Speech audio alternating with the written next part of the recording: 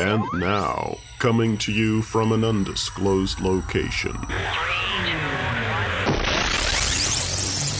it's the Novus Ordo Watch Tradcast. You've got to be kidding.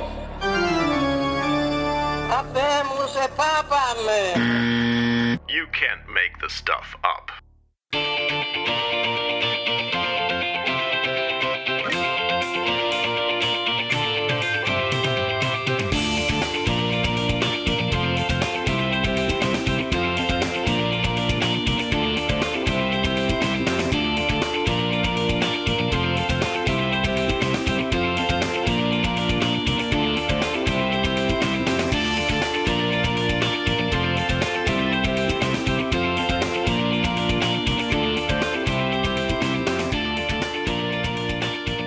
All right, finally, Tradcast has returned, and this is episode number 21, the first one of 2018.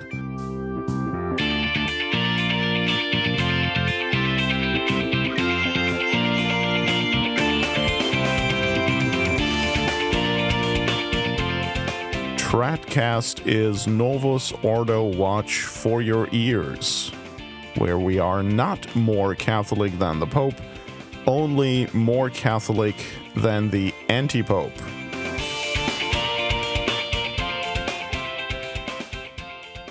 As always, ladies and gentlemen, there is so much to talk about, but so little time in which to do it. But we do our best here, and this show is going to have a pretty good mix of different topics, so if you don't particularly care for one topic talked about here, just hang on and keep listening, because we're going to get to a lot of other things as well. All right, today we'll start by congratulating Michael Voris of Church Militant.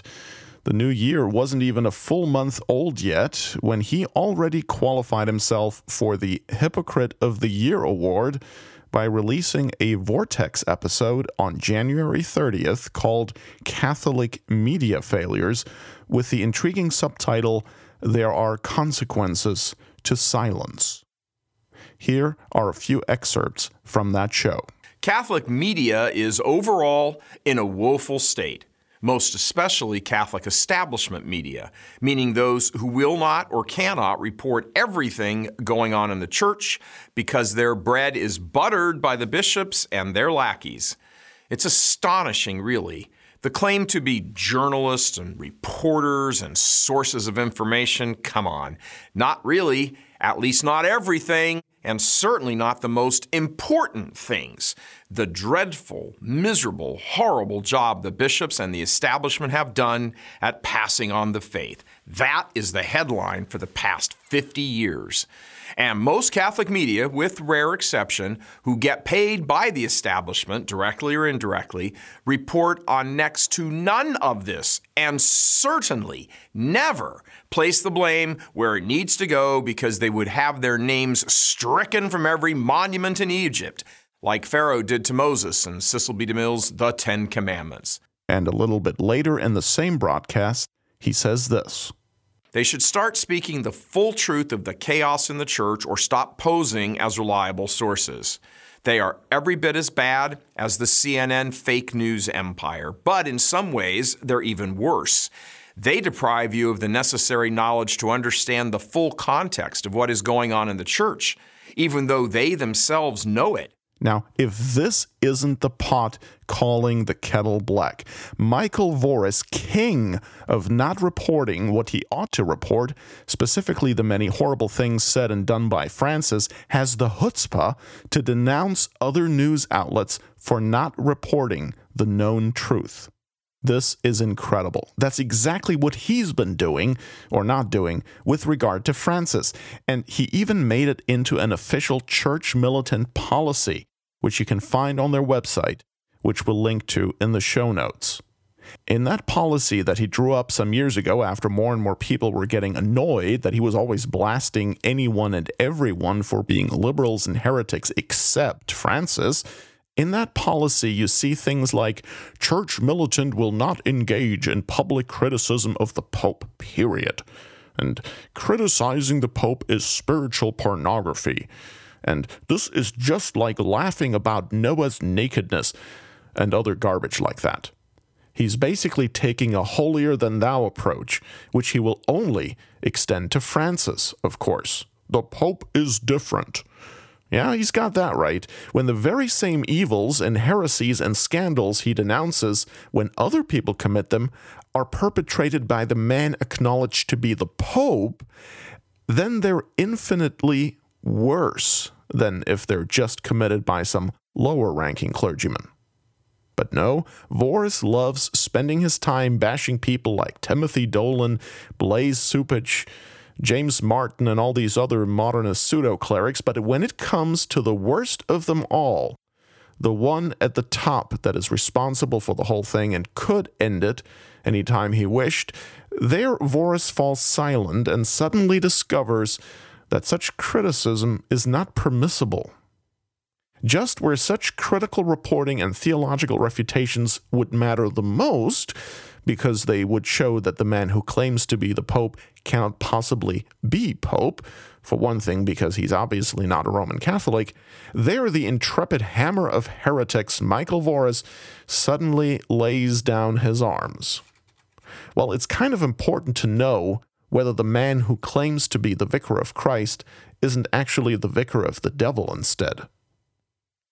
That's actually a little bit more important than knowing if Father James Martin was booed off stage in Tennessee. But no, for Voris exposing the truth about Francis, that's just spiritual porn. Yeah, likely story. I'm sorry, but the inevitable question that people will be asking themselves, especially after hearing Voris denounce those other news outlets for worrying about their paychecks too much, is, well, Mr. Voris, who's paying you? Now, look, I don't know who's paying Michael Voris. I don't know who his main benefactors are, and honestly, I don't really care. But for someone who's been misleading and keeping in the dark his own audience about Francis for so long, he sure has guts to be accusing other media outlets for doing the same thing with regard to people under Francis, and doing it basically for the money. Hey, Francis' underlings are simply following their master's lead. You can blame them, yes, but then blame him too. It makes no sense and is really disingenuous to blast the Novus Ordo cardinals and bishops and priests for doing the very same things in essence that their boss, the supposed Pope, does. So Voris wants to play good Catholic who will not criticize the Pope? Well, very good, Mr. Voris. That's very noble of you, because indeed we are not permitted to trash a true Pope, to make fun of him, or to resist or criticize his magisterium. But we've got news for you, Mr. Voris. It's not permissible to do that with regard to bishops either. On December 17, 1888, Pope Leo XIII wrote an apostolic letter to the Archbishop of Tours, France, in which he addressed the issue of journalists publicly criticizing bishops. Here's a quote from that letter. Quote, "In fact, it is always true and manifest to all that there are in the Church two grades, very distinct by their nature, the shepherds and the flock, that is to say, the rulers and the people. It is the function of the first order to teach, to govern, to guide men through life, to impose rules. The second has the duty to be submissive to the first, to obey, to carry out orders, to render honor. And if subordinates usurp the place of superiors, this is, on their part, not only to commit an act of harmful boldness, but even to reverse, as far as in them lies, the order so wisely established by the providence of the divine founder of the Church. If by chance there should be in the ranks of the episcopate a bishop not sufficiently mindful of his dignity and apparently unfaithful to one of his sacred obligations, in spite of this, he would lose nothing of his power, and so long as he remained in communion with the Roman pontiff, it would certainly not be permitted to anyone to relax in any detail the respect and obedience which are due his authority. On the other hand, to scrutinize the actions of a bishop, to criticize them, does not belong to individual Catholics, but concerns only those who, in the sacred hierarchy, have a superior power. Above all, it concerns the supreme pontiff, for it is to him that Christ confided the care of feeding not only the lambs, but even the sheep. At the same time, when the faithful have grave cause for complaint, they are allowed to put the whole matter before the Roman pontiff, provided always that, safeguarding prudence and the moderation counseled by concern for the common good, they do not give vent to outcries and recriminations, which contribute rather to the rise of divisions and ill feeling, or certainly increase them." Unquote. Bam! Yeah, bam! Exactly, Mr. Voris. And that was from Pope Leo XIII's apostolic letter Est Sane Molestum, and we have the entire document linked for you in the show notes. And so this is why we've been calling the church militant enterprise Church Disneyland, because so much of it is make-believe, spin, omitted facts, and so on. They live in a fantasy land, but not only by failing to report on certain things, but also very much by spinning truth and thereby distorting it. As early as March 2013, in fact, right after France's election, we were already calling Michael Voris out on this, on the ridiculous super conservative spin that he was gratuitously and against contrary evidence putting on Francis. We've got a few links lined up for you in the show notes so you can see for yourself how badly Voris was spinning the facts to make it look as though Francis were this reincarnation of St. Pius X, basically. And that's where these sound clips come from that we use here, like this one. Pope Francis talks like a pope, like the successor to St. Peter.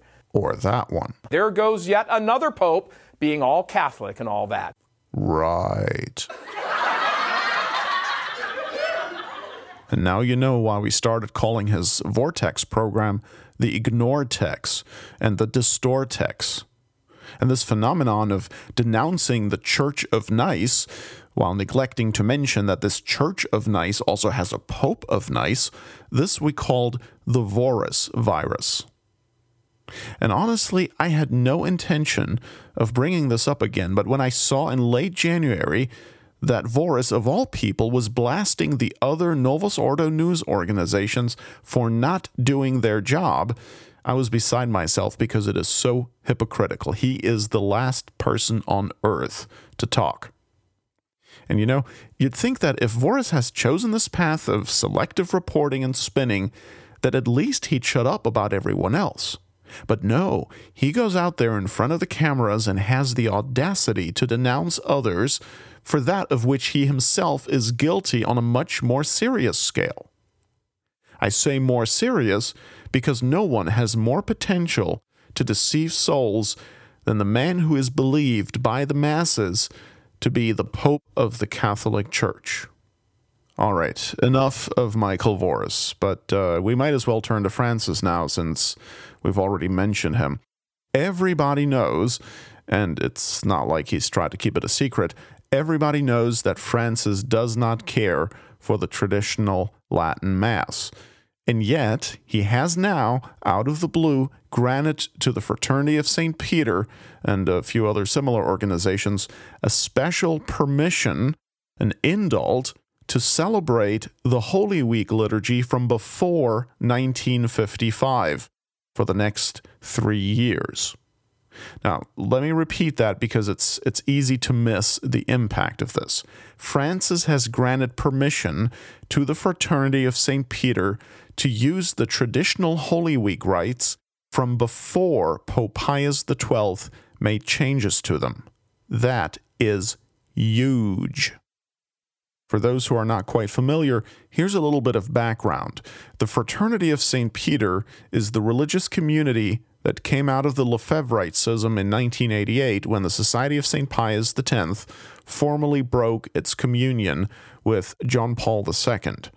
In response to the unlawful episcopal consecrations of Archbishop Marcel Lefebvre on June 30th, 1988, Pope John Paul II declared that Lefebvre and the other bishops had excommunicated themselves. He called them schismatic and offered to those who had hitherto been part of the SSPX but didn't agree with these consecrations to found their own new religious congregation known as the Fraternity of St. Peter, in full communion with the Novus Ordo sect, but while retaining basically all of the traditional liturgical rites. Now, what's important to understand here is that both the SSPX and the Fraternity of St. Peter, the FSSP, have only been using the liturgical books of 1962.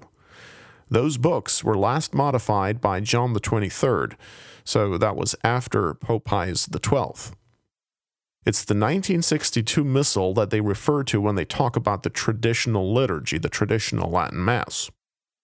Now, compared to the liturgical rites approved by Pope Pius XII, the 1962 rites are fairly similar.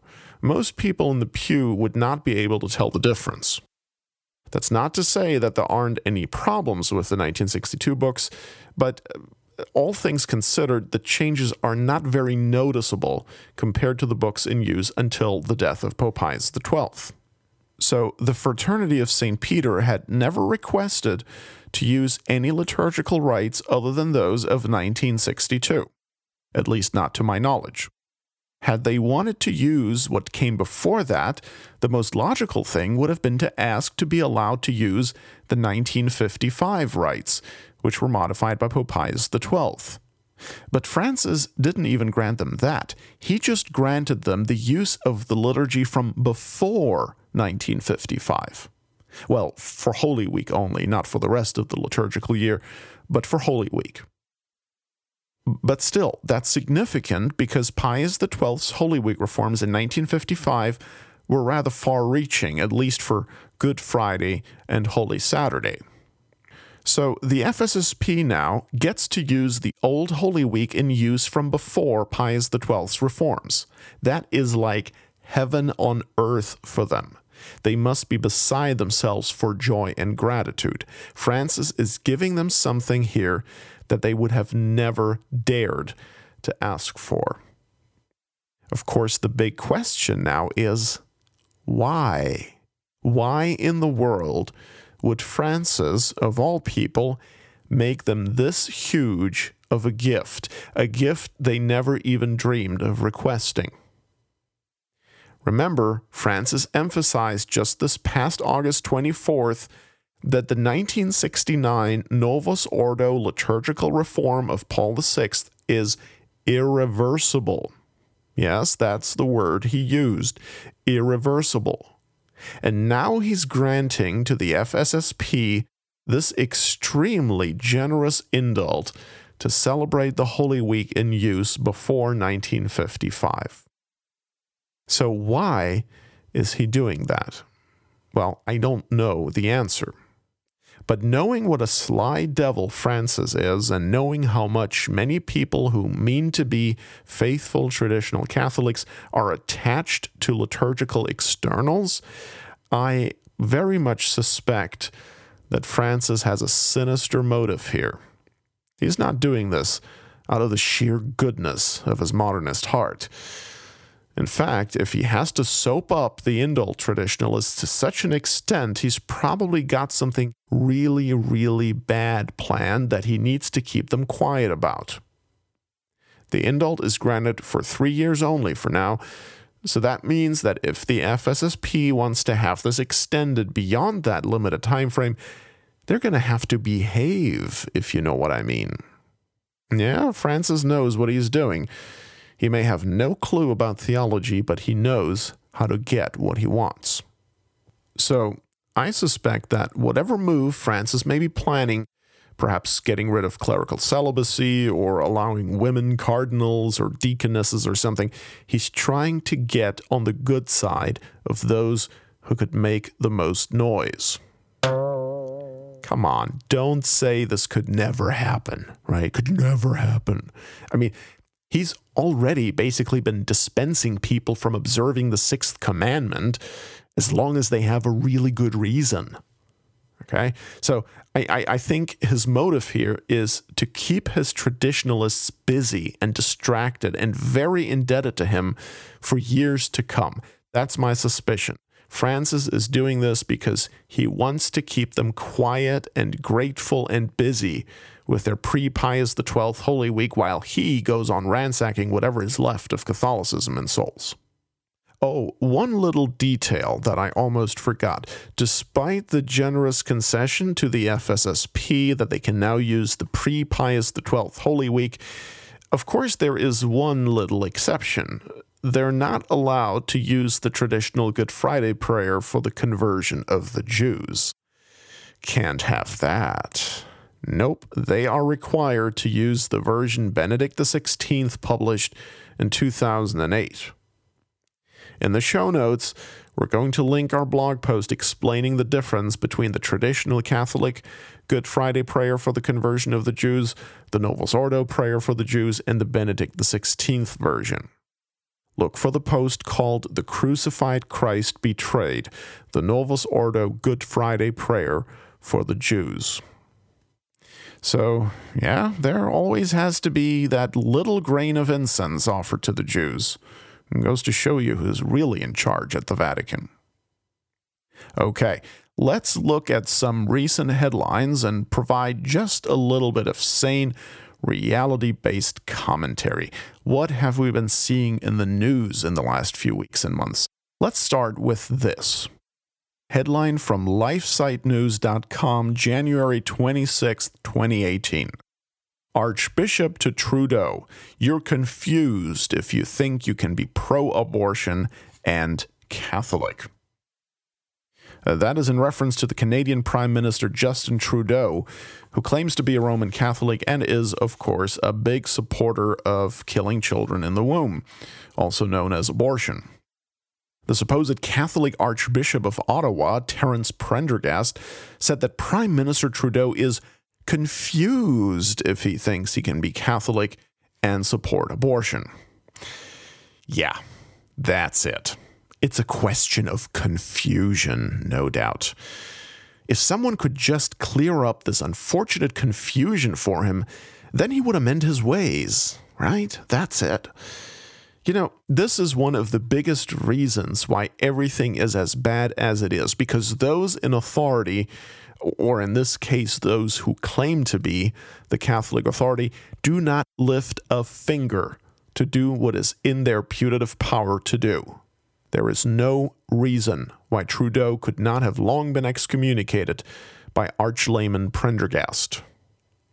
And the people who now say, stop complaining, at least Prendergast is speaking out against it. The people who say that have not understood how serious the situation is. We should be grateful that at least he's saying support of abortion isn't reconcilable with being a Catholic. Well, guess what? It's not even reconcilable with being a decent human being. Trudeau advocates the murder of little babies before they're born, and all he gets is an occasional slap on the wrist? Now we're supposed to be grateful that he at least gets that much? This kind of minimalism is so very gravely responsible for so much evil in this world. As Pope St. Pius X once very aptly remarked, the chief strength of the wicked lies in the cowardice and weakness of good men. All the strength of Satan's reign is due to the easygoing weakness of Catholics. I haven't seen a reliable source for this, and I've seen it attributed to St. Pius V at times, but it really doesn't matter who said this because it is so true. So, Mr. Prendergast, by not even attempting to do what would be in your power if you actually were a legitimate Roman Catholic archbishop, you too share in the guilt of Mr. Trudeau. Sitting there and saying, oh, he's really confused, doesn't do a thing for anyone. And you know, as well as we all do, that confusion isn't the problem here. By the way, Prendergast is a Jesuit. Just saying. All right, next headline comes from Catholic News Agency, dated March 13th, 2018. Botched execution shows death penalty must end, Catholic group says. I know there are people listening right now who oppose the death penalty. Well, the true Catholic position is that the death penalty is morally good and appropriate for capital crimes. But to those who are not convinced of that, I'm just going to ask you to bear with me for a moment here, because what I'm about to say is not so much about the morality of capital punishment as it is about dismantling a stupid argument. I am really allergic to bad arguments.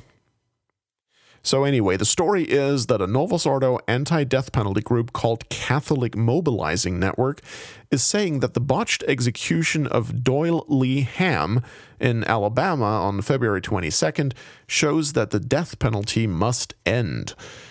And my question is, how does a botched execution argue against the death penalty? All it does is it argues against botching it. I mean, you might as well say that a 3-car pileup argues against automobiles. No, it doesn't. It's not supposed to happen. It just argues for defensive driving, maybe. Maybe. What happened in Alabama on February 22nd is that an inmate was supposed to be executed using lethal injection, and they couldn't find a suitable vein. So for 2.5 hours, they tried to find one and ended up puncturing him like 11 times, and they stopped when the death warrant was about to expire. Now, let me quote from the Catholic News Agency article. Quote, "The events surrounding this execution attempt highlight the brokenness of the death penalty," said Catholic Mobilizing Network, which works to end the death penalty. "The horrific violence that Doyle Lee Ham experienced should serve as a poignant reminder of the need to end the death penalty once and for all." Unquote. What horrific violence did he suffer? That he got punctured 11 times? That's the horrific violence? And that supposedly shows that the death penalty must end? If anything, it shows that they should have a few execution methods lined up in case one of them doesn't work. That's what that shows. So really, I cannot stand bad logic. A botched execution shows the death penalty must end. No, it just shows they need to do a better job. Now look, I know that the death penalty is an ugly punishment, but that's because the crimes that merit it are ugly crimes. If you want to reduce the number of executions, I have a great idea. Work to reduce the number of capital crimes. That's the way to do that. And ultimately, the way to reduce crime is to preach the gospel and convert souls to Jesus Christ and His holy church so that they will lovingly submit themselves to the sweet yoke of His law. By the way, I want to apologize for still not having followed through on the promise to put up a blog post, an in-depth post on the Catholic teaching about capital punishment. It will happen. I just like to be very thorough, as you know, producing quality rather than quantity, and that's why that still hasn't happened yet. A post on that is way past due, especially since Francis has gone on record now condemning the death penalty as intrinsically evil. Speaking of Francis, let's look at another recent headline from the Catholic Herald, published March 15th. Pope Francis: "If you are in a state of mortal sin, you cannot receive communion." When I read that headline, my first thought was, well, good thing adultery is not a mortal sin anymore. I mean, this is how absurd the whole thing is now. On the one hand, Francis can sound really tough and conservative about how we're not allowed to approach Holy Communion if we're in the state of mortal sin. But then at the same time, and with the other side of his modernist mouth, he teaches that those who are in a state of public adultery might not be in mortal sin if they can convince themselves that they have a really good reason to be committing adultery. The two-facedness of the whole thing is staggering. But let's go ahead and read a little from the article in the Catholic Herald, because it gets better. Quote, "Any Catholic who has committed a mortal sin cannot receive Holy Communion unless they have been to confession," the Pope has said, continuing a series of talks on the Mass during his general audience on March 14th. Pope Francis reminded Catholics of the need to obtain absolution for grave sins before receiving the Eucharist. In remarks to Polish pilgrims after his catechesis on the Our Father, the Pope said, "We know that one who has committed a serious sin should not approach Holy Communion without having first obtained absolution in the sacrament of reconciliation." Unquote. Did you get that? He said that only in his remarks to the Polish pilgrims. He said it in Italian, and the Vatican website then translates it later, but the point being that that wasn't even part of his actual catechesis. That's just something he included in his little shout-out to the Poles at the end of the general audience. Look, the whole thing is so ridiculous at this point that it is its own best parody. And on that note, we'll take a much-needed break. Don't go anywhere. We'll be right back.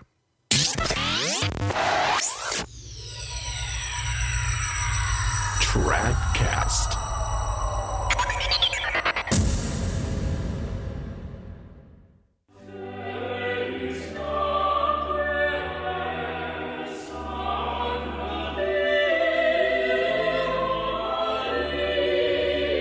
We hope you are enjoying the sample of the motet Felix Nanqueyes from the album Sacred Choral Music by Nicholas Wilton, sung by the acclaimed English choir Magnificat.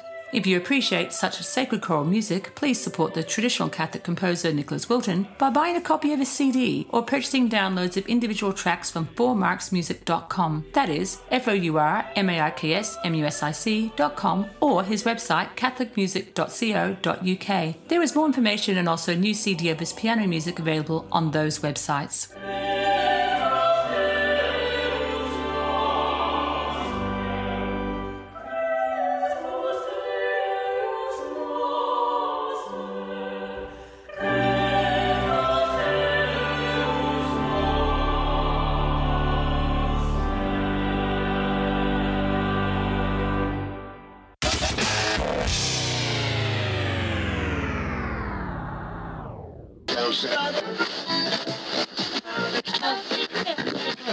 If you're looking for EWTN, this ain't it. Tradcast.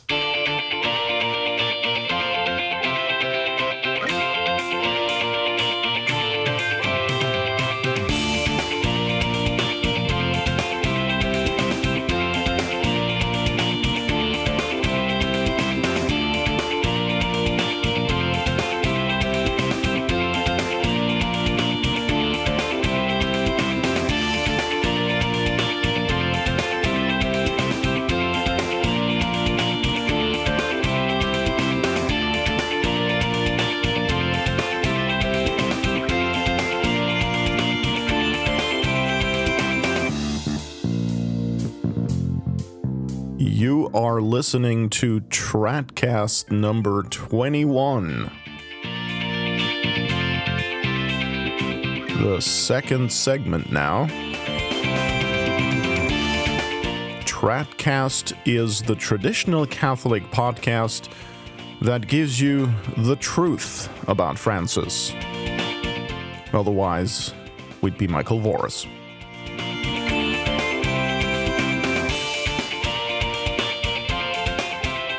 All right, there's lots more to cover, so let's get right to it.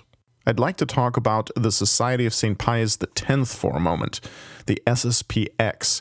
You may remember that in April of 2017, the Vatican announced that Francis was granting Novus Ordo bishops permission to, among other things, allow Novus Ordo priests to officiate SSPX weddings and then have the SSPX priest offer the nuptial mass. Just look at the show notes for the link to a blog post on that whole issue. Well, in any case, now that it's been almost a year, the first such weddings have been celebrated, and there's a particular case in Canada that's making the rounds in the blogosphere because it really shows the insanity of it all. What happened is that an SSPX couple got married in a Novus Ordo church with the Novus Ordo priest witnessing and receiving the exchange of consent right in front of the Novus Ordo table, while the SSPX priest stood nearby and watched. And then, after the vows were exchanged, the SSPX priest proceeded to offer the nuptial mass on the high altar, which was located right behind the Novus Ordo table. So it was a bit, shall we say, an odd sight. Yeah. And you're going to see a lot more of that, I'm sure. So a debate has broken out now among SSPX adherents who are fighting over whether that is a good thing or a bad thing. And the side that opposes this Novus Ordoization is saying that by having a Novus Ordo priest officiate the wedding, the SSPX can now no longer claim that there is a state of emergency in the church. And yet that state of emergency or state of necessity argument is precisely the basis on which they've always hung the legitimacy of their entire apostolate. So this is kind of a big deal, right? I mean, they've always said that although normally you're not allowed to consecrate bishops without the papal mandate, and you can't hear confessions and officiate weddings and so forth without the proper authorization of the local ordinary, in their case, it's all different because, there's the state of necessity since Vatican II that allows them to do all these things, even in direct defiance of the Vicar of Christ himself. That's been their rather convenient argument. And who proclaimed the state of necessity, by the way? Well, they themselves did, of course. In particular, it was their founder, Archbishop Marcel Lefebvre. And so this discussion about whether or not the SSPX is now in effect giving up their claim as to there being a state of necessity, although very interesting, is actually beside the point. What they should be fretting about is not whether the SSPX still does or doesn't claim the state of necessity, but where the SSPX think it got the right to essentially suspend all of Catholic teaching on the magisterium, the papacy, and the church, simply because they decide it's the right thing to do in the first place. Come on. Every heretic, every schismatic, every apostate has a reason for his heresy, his schism, and his apostasy, right? But that's not how it works in the Catholic Church.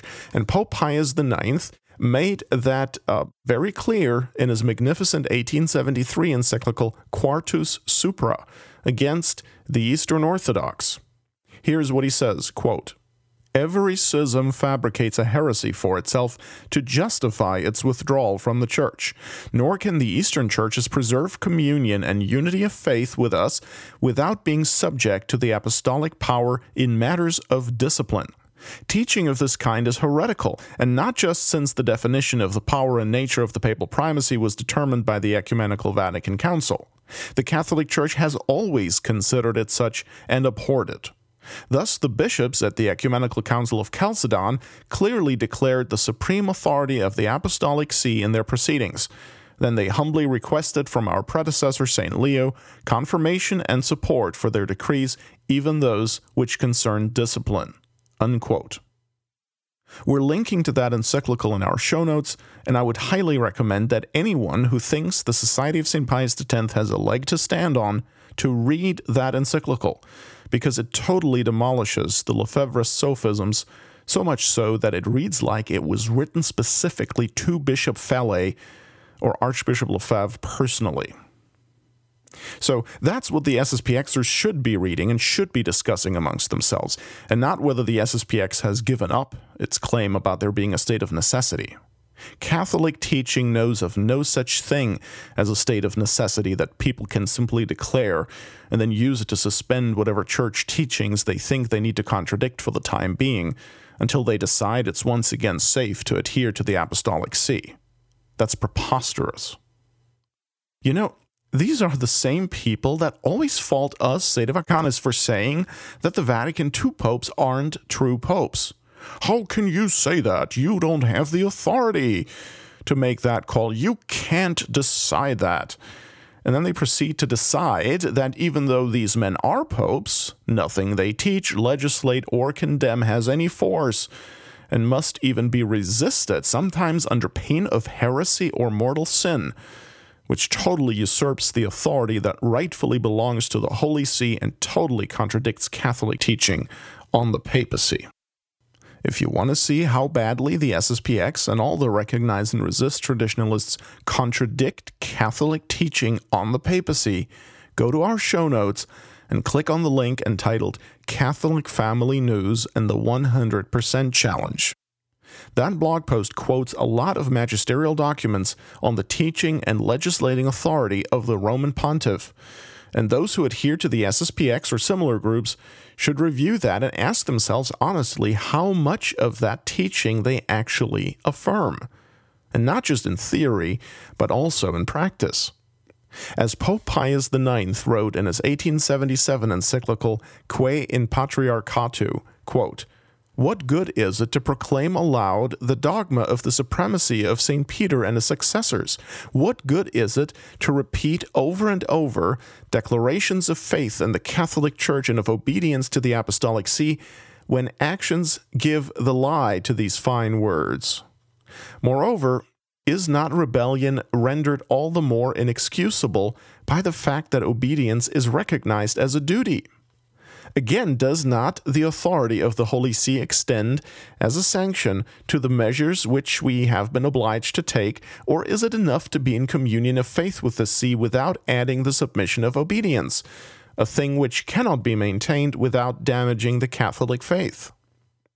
In fact, venerable brothers and beloved sons, it is a question of recognizing the power of this See, even over your churches, not merely in what pertains to faith, but also in what concerns discipline. He who would deny this is a heretic. He who recognizes this and obstinately refuses to obey is worthy of anathema." Unquote. Yep, that is one of the texts quoted in the 100% Challenge to Catholic Family News that I mentioned just moments ago. So you can see it's definitely worth checking out. Yeah, you see, the Society of St. Pius X and similar traditionalist groups want a papacy without consequences.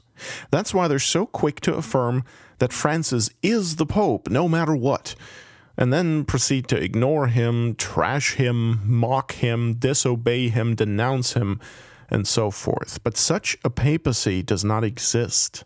It is certainly not the Catholic papacy. And you cannot maintain the faith of the Catholic Church by contradicting that very faith any more than you can borrow your way out of debt. But what about us sedevacantists then, right?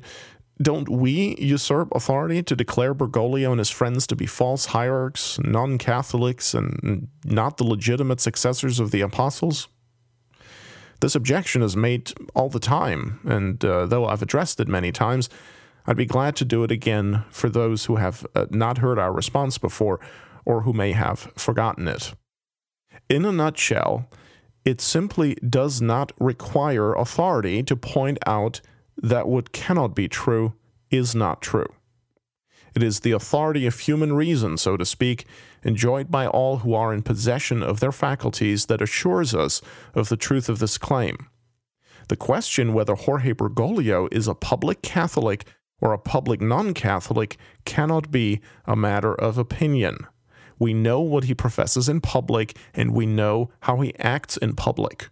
That is all we need to be able to make a judgment, not a legal one, not a legal judgment, but a cognitive one. And the objective evidence says, or screams rather, that the man is not a Roman Catholic. Any 7-year-old child would not be allowed to make his first Holy Communion if he uttered the things that Francis professes. Francis is not a Catholic, but a modernist. He's a naturalist, a Sionist, an ecumenist, an indifferentist, a communist, and he embraces a whole lot of other isms that do not begin with Catholic. The evidence against Francis is so overwhelming that no one who knows what Catholicism is and what Francis has been saying and doing can deny it. There is no room for opinion here. No one is allowed to say that a man who professes Francis's heresies and errors is a Catholic. We can say this with certitude because we know what Catholicism is, and therefore we also know, necessarily, what is not Catholicism, that is, what contradicts Catholicism. These are two sides of the same coin.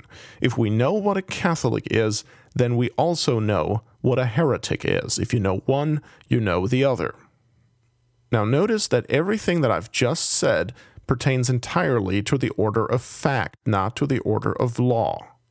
No sedevacantist could issue a legal judgment against Francis, because such a legal judgment would indeed require special authority. But the legal judgment, although desirable, is not necessary to be able to know that Francis is an apostate and therefore not pope. It is not necessary because the fact of Francis' apostasy is manifest. If it weren't manifest, we wouldn't be talking about it. In canonical language, Francis' departure from the faith is notorious in fact, and even in an ecclesiastical trial, what is notorious does not need any further proof, much less an official judgment. Here's a quote on that from the Catholic Encyclopedia. Quote, "The judge, and in general the person in authority, holding what is notorious to be certain and proved, requires no further information, and therefore both may and ought to refrain from any judicial inquiry, proof, or formalities which would otherwise be necessary.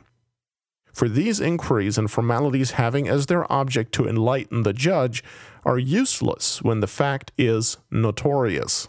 Such is the true meaning of the axiom that in notorious matters the judge need not follow the judicial procedure." Unquote. And that is from the entry Notoriety Notorious in the Catholic Encyclopedia of 1911. We've got it linked, of course, in the show notes.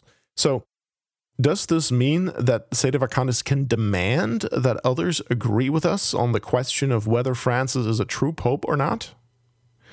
Well, the answer to that is yes and no. We'll need to draw an important distinction here. Binding someone else's conscience would indeed require ecclesiastical authority, and that's something no sedevacantist has. If any sedevacantist were to pretend that he has the right of himself to bind somebody else's conscience, he would be mistaken and act unjustly. In other words, no sedevacantist could say, "You must be a sedevacantist because I say so." That would clearly be impermissible. But then really, nobody is doing that. And if anyone is doing that, he's wrong. At the same time, that's not the whole story. Although we cannot demand that others accept sedevacantism because we say so, nevertheless we can demand that others accept church teaching, accept the empirically verifiable facts about what Francis says and does, and draw the logically necessary conclusion that follows from both.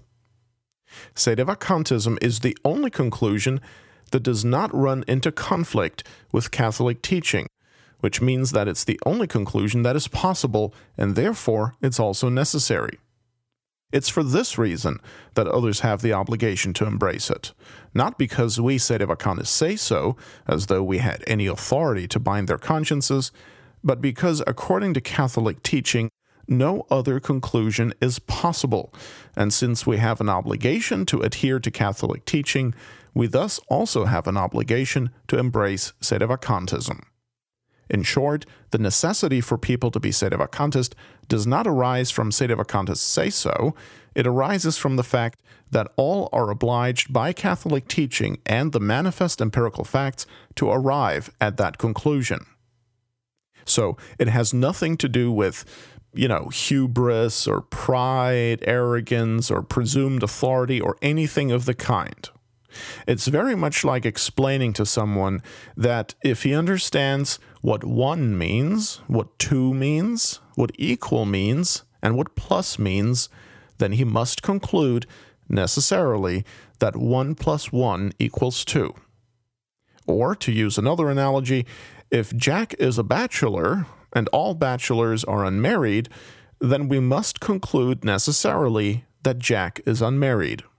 No other conclusion is permitted or possible, and we cannot hide behind the cop-out that we don't have the authority to say that Jack is unmarried. Welcome to the binding force of reason. You are listening to Tradcast, the one-of-a-kind sedevacantist podcast that is triumphalist, rigid, intolerant, and everything else that Jorge Bergoglio abhors, all in one. This podcast is being provided to the world free of charge, in case you hadn't noticed. You're welcome. It's not free to produce, though, hint, hint, and if you'd like to help keep this effort going, you can do so by making a donation at the donate link found in the show notes, or simply go to novusordowatch.org/donate. And if you're in the United States, your donation is even tax-deductible. Pope Francis talks like a pope, like the successor to St. Peter. Go away. Sorry about that. All right, now, ladies and gentlemen, we've saved the best for last. It's time now to discuss the remnant's agony over the upcoming canonization of Pope Paul VI, the man who gave to the world the decrees of the Second Vatican Council, the so-called New Mass, and is really the one man most responsible for the institution of the Novus Ordo sect in all its essential features. Yep, the Vatican announced that in October of this year, Paul VI will be declared a saint by Francis, who has already pretended to give that status to John the 23rd and John Paul II. Paul VI is also sometimes referred to by other names. His baptismal name, for example, is Giovanni Battista Montini. And I personally like to call him Formaldehyde Paul, because when his body was lying in state in the Vatican in August of 1978, he stunk so badly that they had to install fans to dispel the putrid odor, the odor of sanctity. And they had to inject more formaldehyde into his rotting corpse so that people wouldn't pass out from the stench at the funeral. Anyway, if Paul VI is a saint, then of course the Recognize and Resist traditionalists like the SSPX or the gentleman at the Remnant newspaper have a big problem. So, on February 10th, the Remnant editor Michael Matt released a new episode of The Remnant Underground entitled Saint Pope Paul VI? When Pigs Fly.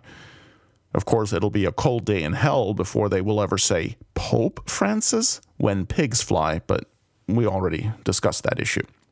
Now, in that video, Michael Matt pushes the typical recognize and resist line against Novus Ordo canonizations, but also tries to reconcile that with the pesky fact that church teaching is that the canonization of saints is infallible. So let's have a listen to what Mr. Matt argues beginning at the 6-minute, 4-second mark, and then we'll skip around a bit. The majority opinion among theologians in the past was that papal infallibility does, in fact, come into the canonization process, right? We accept that. And so under normal circumstances, you wouldn't come out and start questioning saints. Well, I don't know if it passes muster with me, right? You wouldn't do that. No Catholic would do that. But that was then when this consensus was made by theologians. That was then. That was before everything in the church kind of went crazy. The majority opinion among theologians was based on what? It was based on established criteria, such as that the cause for a given canonization, the cause had to overcome all of the objections of the devil's advocate. And this was a tough guy. Okay, now wait a minute. There's a few things wrong here. Matt makes it seem as though the Catholic teaching on the infallibility of canonizations is simply an opinion that one can either share or not share, and it just so happens that the majority of theologians hold that view, and so that gives it a greater likelihood of being true. But that's really not the case. As explained by the theologian Father Joachim Salaveri in his On the Church of Christ, the infallibility of canonizations is theologically certain. It is a dogmatic fact. To deny a dogmatic fact or a theologically certain conclusion is a mortal sin against faith. Then Matt claims that the theologians who argued for the infallibility of canonizations did so based essentially on the thorough investigative process, with the devil's advocate trying to derail the canonization, which the candidate had to withstand and overcome. I'm sorry, but that's ridiculous. No matter how good a process is, it's never going to be infallible. Neither could it be the cause of an infallible judgment, because obviously a fallible cause can never have an infallible effect. And so for Michael Matt to make that assertion is rather amazing. And unless he can quote evidence in that regard, I suspect that Matt simply made it up. He probably just imagined that the theologians in question based it on the investigative process. Okay, let's go back to the audio now at 8 minutes and 3 seconds. Because without the devil's advocate, how do we know if the majority of theologians in the past would have still maintained that papal infallibility comes into the canonization process or declaration? We don't know that. Actually, we do. And that's because the infallibility of canonizations isn't based on the presence of the devil's advocate. Because the testing of a candidate for sainthood by a devil's advocate is hardly infallible. That's not to say that it's useless, it's just to say that it cannot be a cause of infallibility. And now we'll go to 8 minutes, 27 seconds. So now in this case, there's no devil's advocate anymore. So the Vatican kangaroo court can pretty much do whatever it wants, right? I mean, that's how it seems to me. If you eliminate these things, they can do whatever they want. And here you can see that despite his declarations to the contrary, Michael Matt really believes that the Catholic Church, remember he thinks that the Novus Ordo sect is the Catholic Church, he believes that the Catholic Church is just a human institution. That is exactly how he's approaching the whole matter here. You take away the devil's advocate, you're left with a kangaroo court. Well, sir, if it's God's holy church, then there is no kangaroo court. The church is divine. Whatever you bind on earth shall be bound in heaven, Christ said to St. Peter in Matthew 16:19. And by the way, our Lord said that in the very context of the gates of hell not prevailing, which he mentioned in the verse before that. See, this is the problem when you try at all costs not to be sedevacantist. You end up with having to twist and distort everything, and by doing that, you destroy it all. And by the way, even with the devil's advocate, how do you know that the cardinal who had that role wasn't corrupt, wasn't influenced by political considerations, wasn't bribed, and so forth? Well, you don't know that. So in any case, it will do no good to hinge infallibility on the devil's advocate. I'm picking up now at 8 minutes and 41 seconds. Let's go back to Michael Matt. Well, then the argument, of course, is, well, no, because the Pope's words, with the declaration of canonization, those words suffice. Those are infallible. And again, maybe that's the case, but really? So what's the point of the process? What's the point of the process? Well, Mr. Matt, the Pope has to know whom to canonize. And so, of course, he uses all the ordinary human means to ascertain that. That's how it works in the Church. And that's how it works for dogma, too.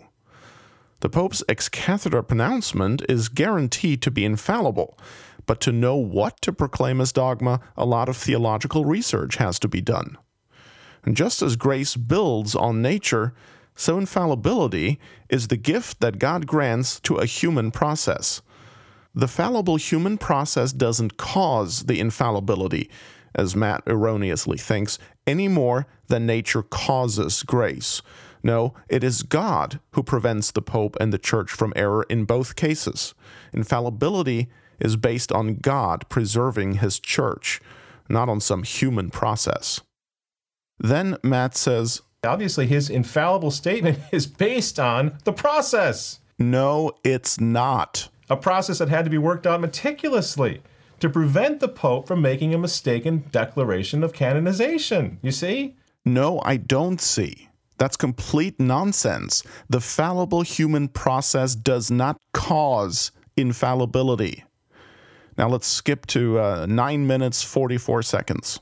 Well, it doesn't make any sense to me that the Pope would just get to trash that whole process of canonization, get rid of 2 out of 3 miracles, nix the devil's advocate, and maybe even canonize somebody for purely political reasons, and then we have to accept that as infallible.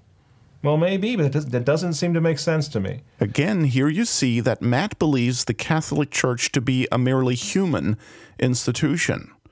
Yet he's always out there claiming that the divine element of the Church has not been compromised. It's only the human element that is in really bad shape. Of course, he never defines just what constitutes the divine and the human elements, and I think I know why.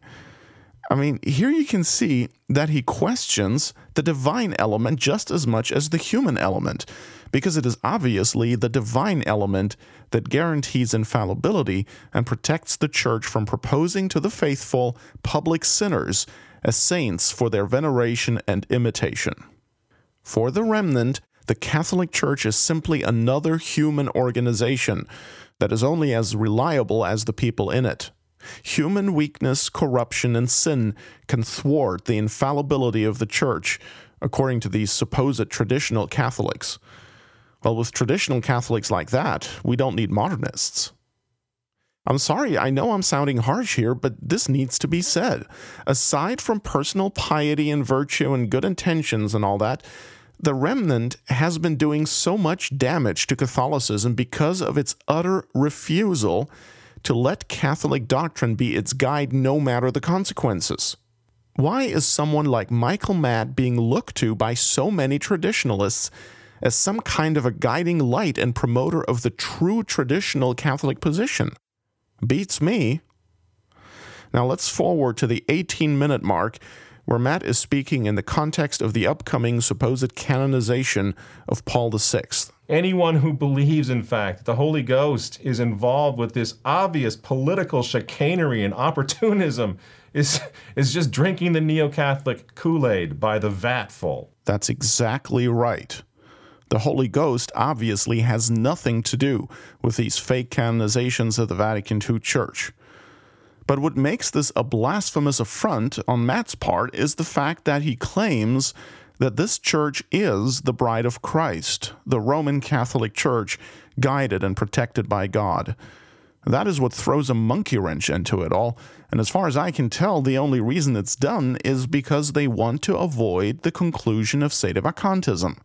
For whatever reason. I don't even care what the reason is, because honestly, no reason is good enough. You know, I have no problem whatsoever with someone looking at all the facts and then trying to figure this thing out, even if he makes a mistake, if he comes to a wrong conclusion in the end. We're all just human beings here, and of course, sedevacantism does have its share of difficulties, its share of less than ideal answers, or sometimes no clear answers, but at least not contradictions. So if Matt were simply trying to figure this out, that'd be totally cool. But you can tell he's not, because although he's considering different possibilities about infallibility and the processes and this and that, there's one thing he has already determined from the outset before any investigation he will not accept: the idea that the man who performs all these absurd canonizations isn't actually the Pope. Now that would explain it all, wouldn't it? And it would totally leave intact the Church's position on the infallibility of canonizations. It would not contradict Catholic teaching in any way, and yet that is the one position that the remnant absolutely refuses to consider even so much as a possibility. And Matt says in the beginning of the video that he doesn't have all the answers, right? But then, as always, excludes a priori the one position that can perfectly explain why Francis can do these things. Now, some people say, oh, but what about the motive of a canonization? They're clearly trying to canonize Vatican II and icons of the modernist revolution, and these political motives render the canonization suspect, when otherwise they'd be infallible. That's the objection. Well, the answer to that is simply show me where in any theology book before Vatican II the motive for a canonization had anything to do with its validity.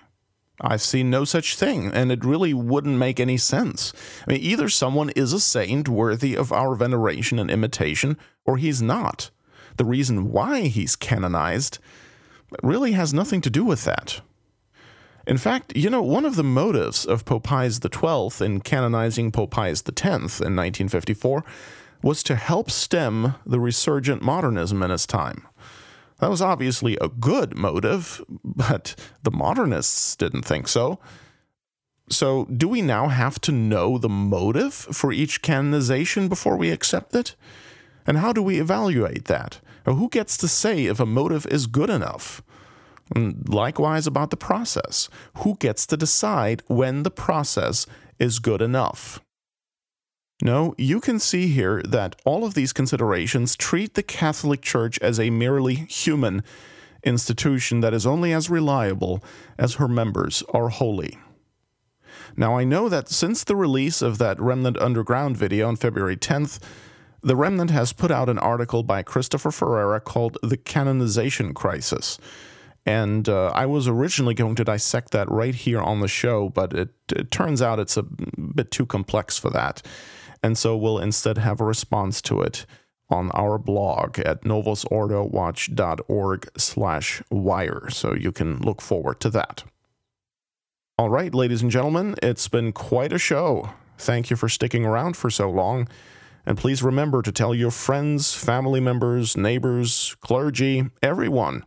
Tell them all about Tradcast. And for those of you who think this effort is worth supporting, you know to find that donate link in the show notes. I hope you enjoyed this show, and God willing, we'll see you next time. God bless you.